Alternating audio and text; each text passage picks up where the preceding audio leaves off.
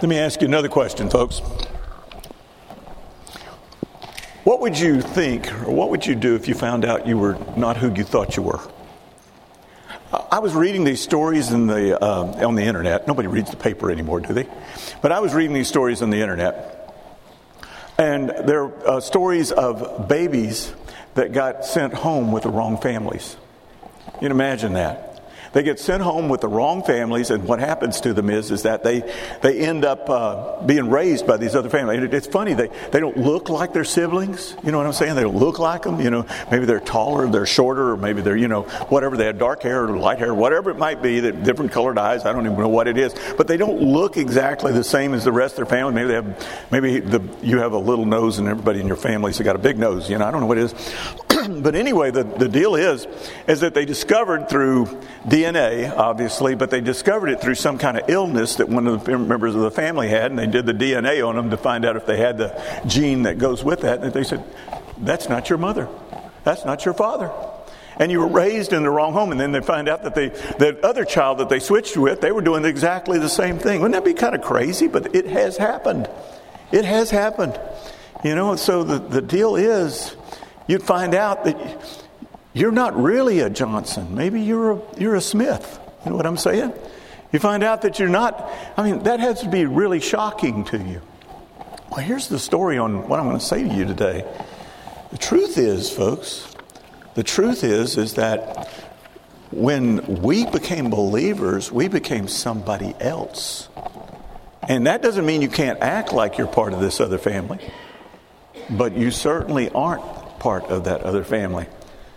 And when you don't act like who you are, I'm going to talk more about this, you violate who you are, and it comes out in crazy ways in your life. Let me read 1 Peter chapter 1, verse 14. As obedient children, do not be conformed to the passions of your former ignorance. I think that a lot of people would have said, well, no, that way I was living before, that wasn't ignorant. Yes, it was. You didn't know any better at that time. And see, because salvation changes people instantly. You're changed instantly. It doesn't. I didn't say it completely changes how they act. I'll talk about that in a minute. But it changes who they are. It changes who you are. It changed it, changed that you became royalty. You became royalty in the family of God. It changed the fact that you were instantly forgiven. You're forgiven for all the things that you've ever done. Think about that for a moment. It changes that the fact that you now possess the Holy Spirit, just like that. The Holy Spirit came into your life. And so you are something new. That's why Paul would write in 2 Corinthians, therefore, if anyone is in Christ, he is a new creation. The old has passed away, died. Realize that. Behold, the new has come. So what does it say? We become new creations when we trust in Christ. It is the passing of what we were and the birth of who we are. Now, I don't think we've explained that to people. I don't think that when we told a person, when you come to know Christ, it's going to change who you are. It changes fundamentally who you are. Do you realize that if you get married, it changes who you are? You understand what I'm saying? You walk down the aisle, maybe down this aisle here, and you're not married, and you walk back out, and you are married. Instantly that's happened. And if you don't act like you're married, it causes a lot of problems. Causes a lot of problems if you don't act like you're married after you're married. You're a different person. I have seen in my own counseling, I've seen both men and women that what happened after they got married, they thought they could still run around with their single friends, going to the bars each night and flirting with the opposite sex. I want you to know it causes problems. I can tell you that without any doubt. And when it does cause problems like that, you're violating who you are. You're now a married person. You weren't a married person, but now you are a married person. And you didn't realize you have to crucify that old life. That old life was your past. And you got to have a new life that is there. And that's why we don't really understand the scripture that Paul wrote to us in Galatians. It says, I have been crucified with Christ. is no longer I who live, but Christ who lives in me. And the life that I now live, that I now live in the flesh, I live by faith in the Son of God who loved me and gave himself for me. We don't quite grasp that, crucified with Christ. See, that statement must be a little enigmatic in so many ways, but it does say clearly we can no longer live like we did before we came to know Christ. This is the true evidence of salvation. It is not a temporary change that has come upon us. We have been changed permanently. Now, you can act like the old person was still alive, but that's not who you are. Back in 1989, there was a movie that was made called Weekend at Bernie's. Please don't admit if you ever watched it. I don't want to embarrass anybody. It wasn't an intellectual marvel, I can tell you that. And so it was about these two guys and their boss dies. I think he had a heart attack or something. I don't remember exactly. And the hitmen were after him. They want to find out who these hitmen are. They want to catch them or whatever it might be. And so what they do is they take the whole weekend and they pretend that their boss is still alive. And so they move him around, like he's a puppet. Why he doesn't get stiff as a board, I don't know. But anyway, that's through the movie. And so they keep on going and he moves around and he continues to move. And they pretend like he's alive when he is dead. And that may be a crazy story. But that's what Christians are doing much of the time. You see, you're acting like you have that old life. It's not you anymore.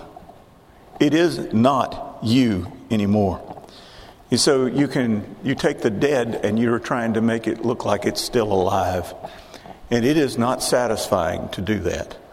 And you're wondering what has happened, what has changed. Now, why are you so different? Why are you so different? Because we are children of obedience. That's what we've been changed to. I know, and I'm going to tell you, I am picky on words, and you know how picky I am with words. But when I translated this, everybody translated it obedient children, not children of obedience. And you're going to say, what's the difference there? Well, you realize that what has happened here is that you could be an obedient children, but being a child of obedience is more than simply a characteristic. You see, what happens is when you say a child of obedience, you understand obedience possesses you. It possesses you. This is who you are. So that obedience becomes a core or a heart identification in your life. It's something that really defines who you are. And that is what you are, even if you don't act like that is what you are. You're a child of obedience because obedience possesses you. It owns you in this. See, if I am a believer in Jesus, I became a child of obedience. And if I did not become a child of obedience, I did not become a believer. You see, I am transformed into this. For salvation is more than just saying something is true. Salvation is more agreeing that something is true. And I think a lot of times when I say, well, the person says Jesus is Lord, so that must be it. Well, here's the story, folks. I believe that Satan is the Lord of the fallen angels. That's doing nothing for me. Do you understand? I can agree with that. I can say that's true, but it doesn't do anything for me. Let me tell you something else. Just simply saying Jesus is Lord will do nothing for you either. You understand what I'm trying to say to you?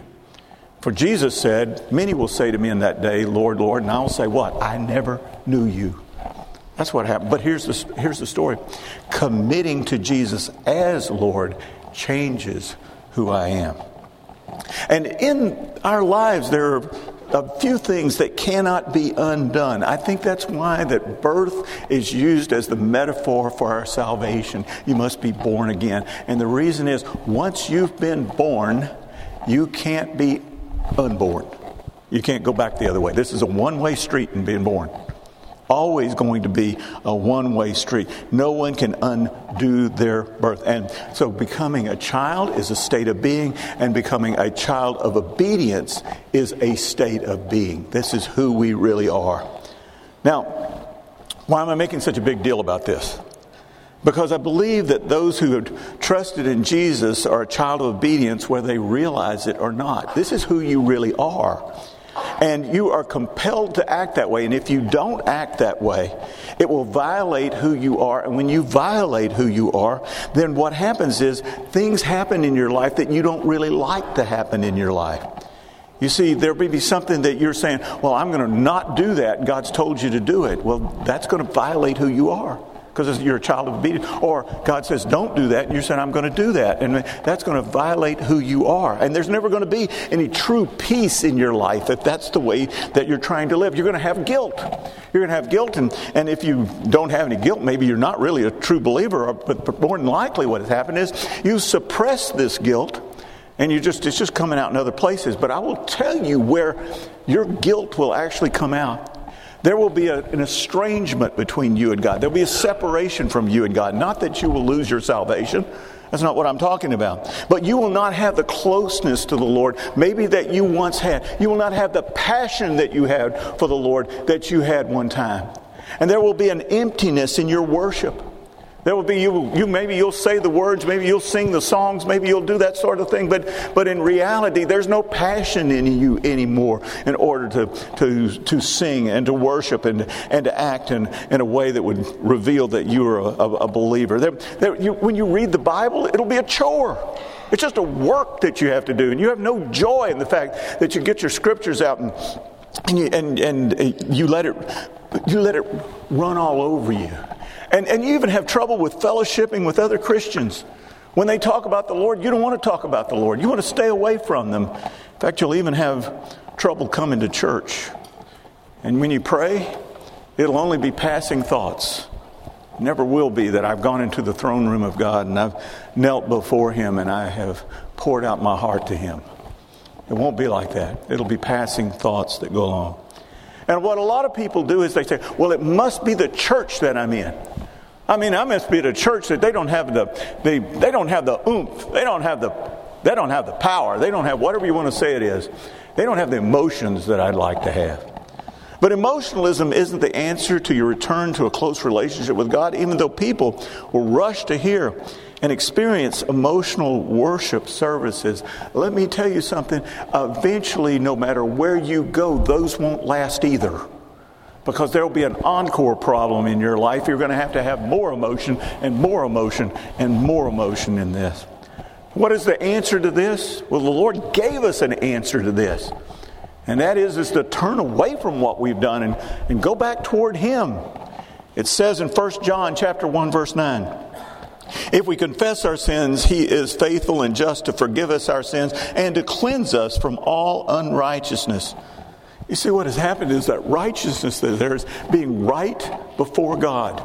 Not only close to Him, but having a right relationship with Him at that moment. And when we use that word confess is a conjunction. It is two words, homo, logeo. Homo means the same. Logeo means the words, but it doesn't mean just saying the right words. It has repentance built into it. You're turning away from that. You're walking a new life. For confession removes the infection of sin. It removes that infection of sin that has got into our lives. My wife is an infection preventionist. And rarely, not often, they will do a knee replacement surgery at her hospital. And there will be an infection that will get into that knee. And when that infection gets into that knee, it becomes painful and stiff. I'll tell you, if you ever see anybody that gets an infection in the knee that they've been never replaced, it will become painful stiff, and it'll actually swell up, in fact. So typically, an additional surgery is needed to replace the infected knee. In fact, what they do is that typically what they do, they take the new knee replacement out. They put in something called a spacer that is full of antibiotics, and they start giving intravenous antibiotics as well. You see, things don't go right until the infection is removed. And I will tell you, sin makes worship, Bible reading, and even church attendance painful and stiff. It will do that in your life. That's because that infection, just like in your knee, that infection is not who you are. That is not who you are. Thus you must stop being conformed to the passions you had before you became a child of obedience. That's almost a quote from the 1 Peter 1:14. And that word conformed, I looked this up, is the same word that is used in Romans 12:2, same Greek word that is there.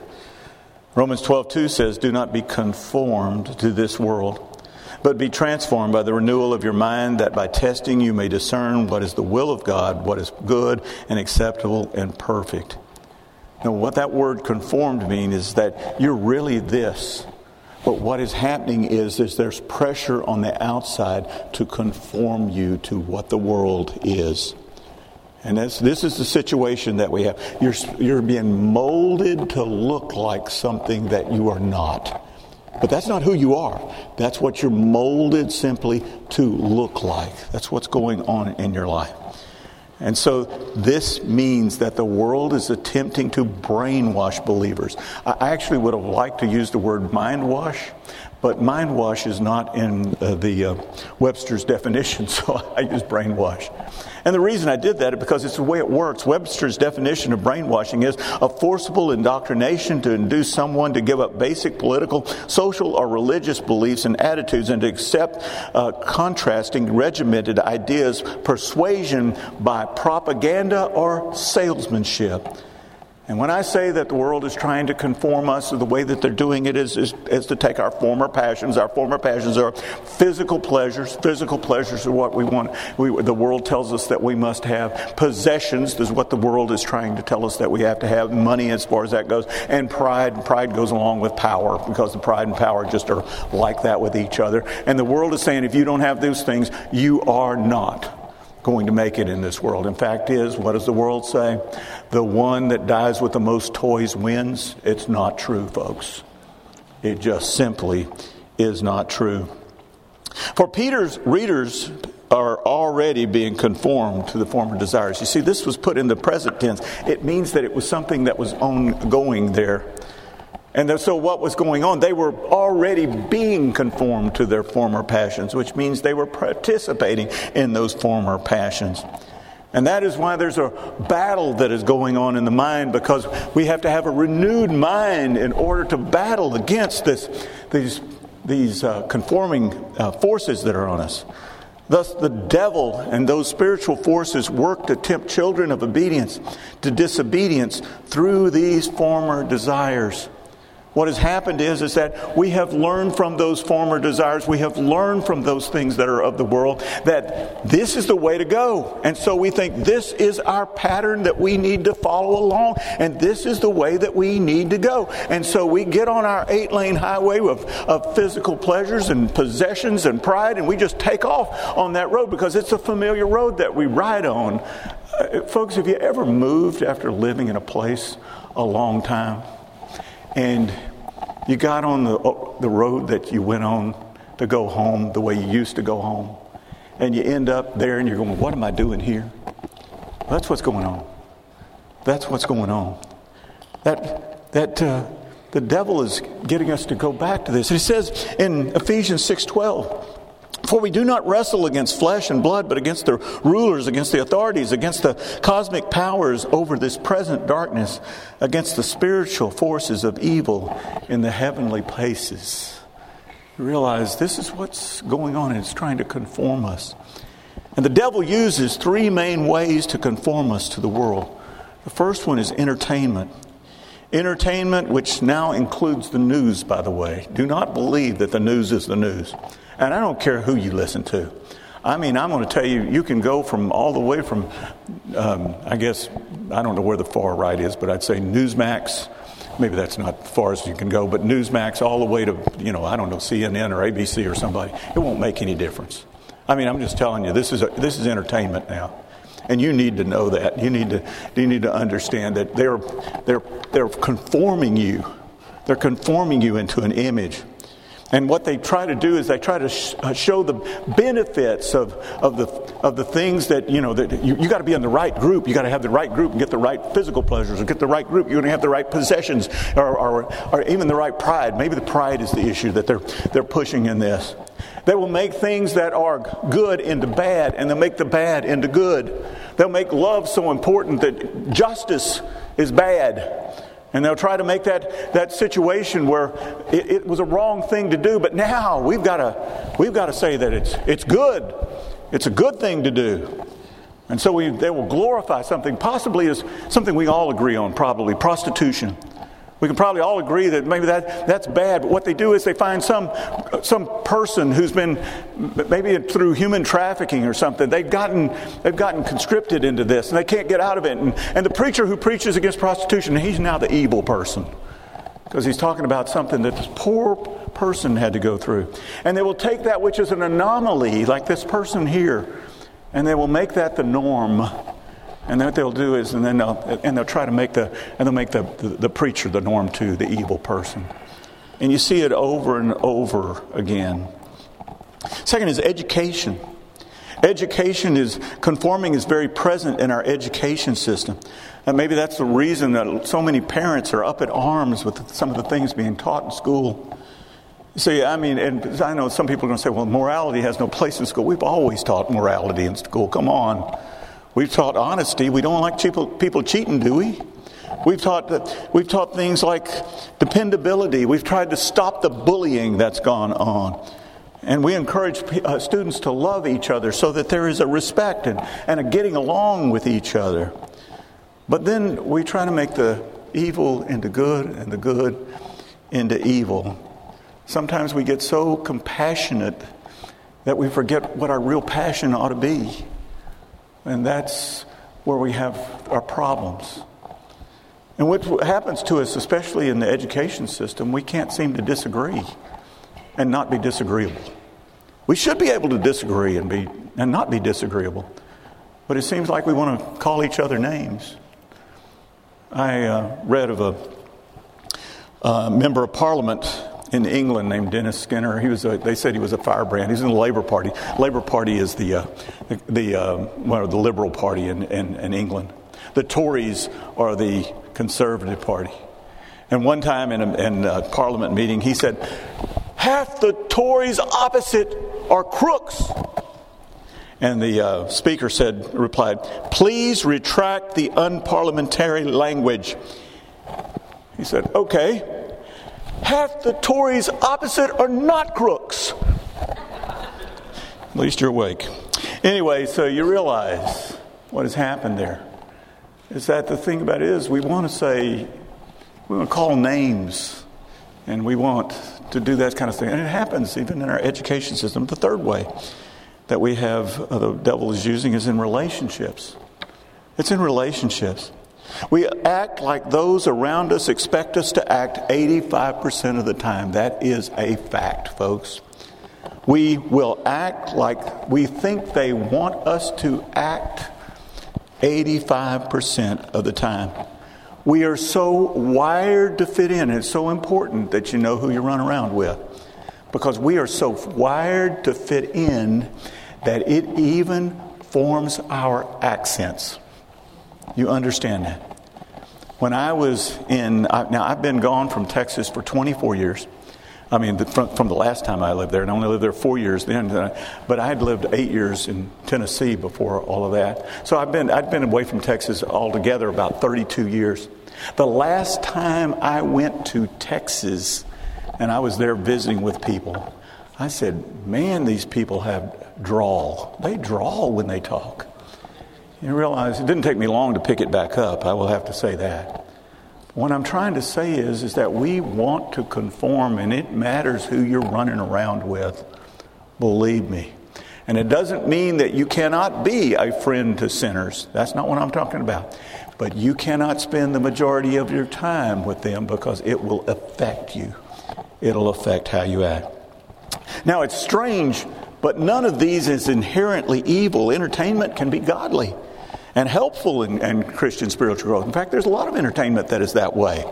And the same can be said of education, and the same can be said of relationships. What we need to say is that just because that's the things the devil uses, it doesn't mean that those things are evil in themselves. They're not evil in themselves. It takes discernment when engaging in entertainment, education, and relationships to know when each one has stepped over the line and toward conforming to the world. The child of obedience must feed on the deeper spiritual truth to be aware of the subtle conforming of the world. That's what we really need to do. We need to know deeply. It needs to become exactly who we are. In Hebrews chapter 5, verse 14, the writer of Hebrews said, "But solid food is for the mature, for those who have their powers of discernment trained by constant practice to distinguish good from evil." You're trained by constant practice.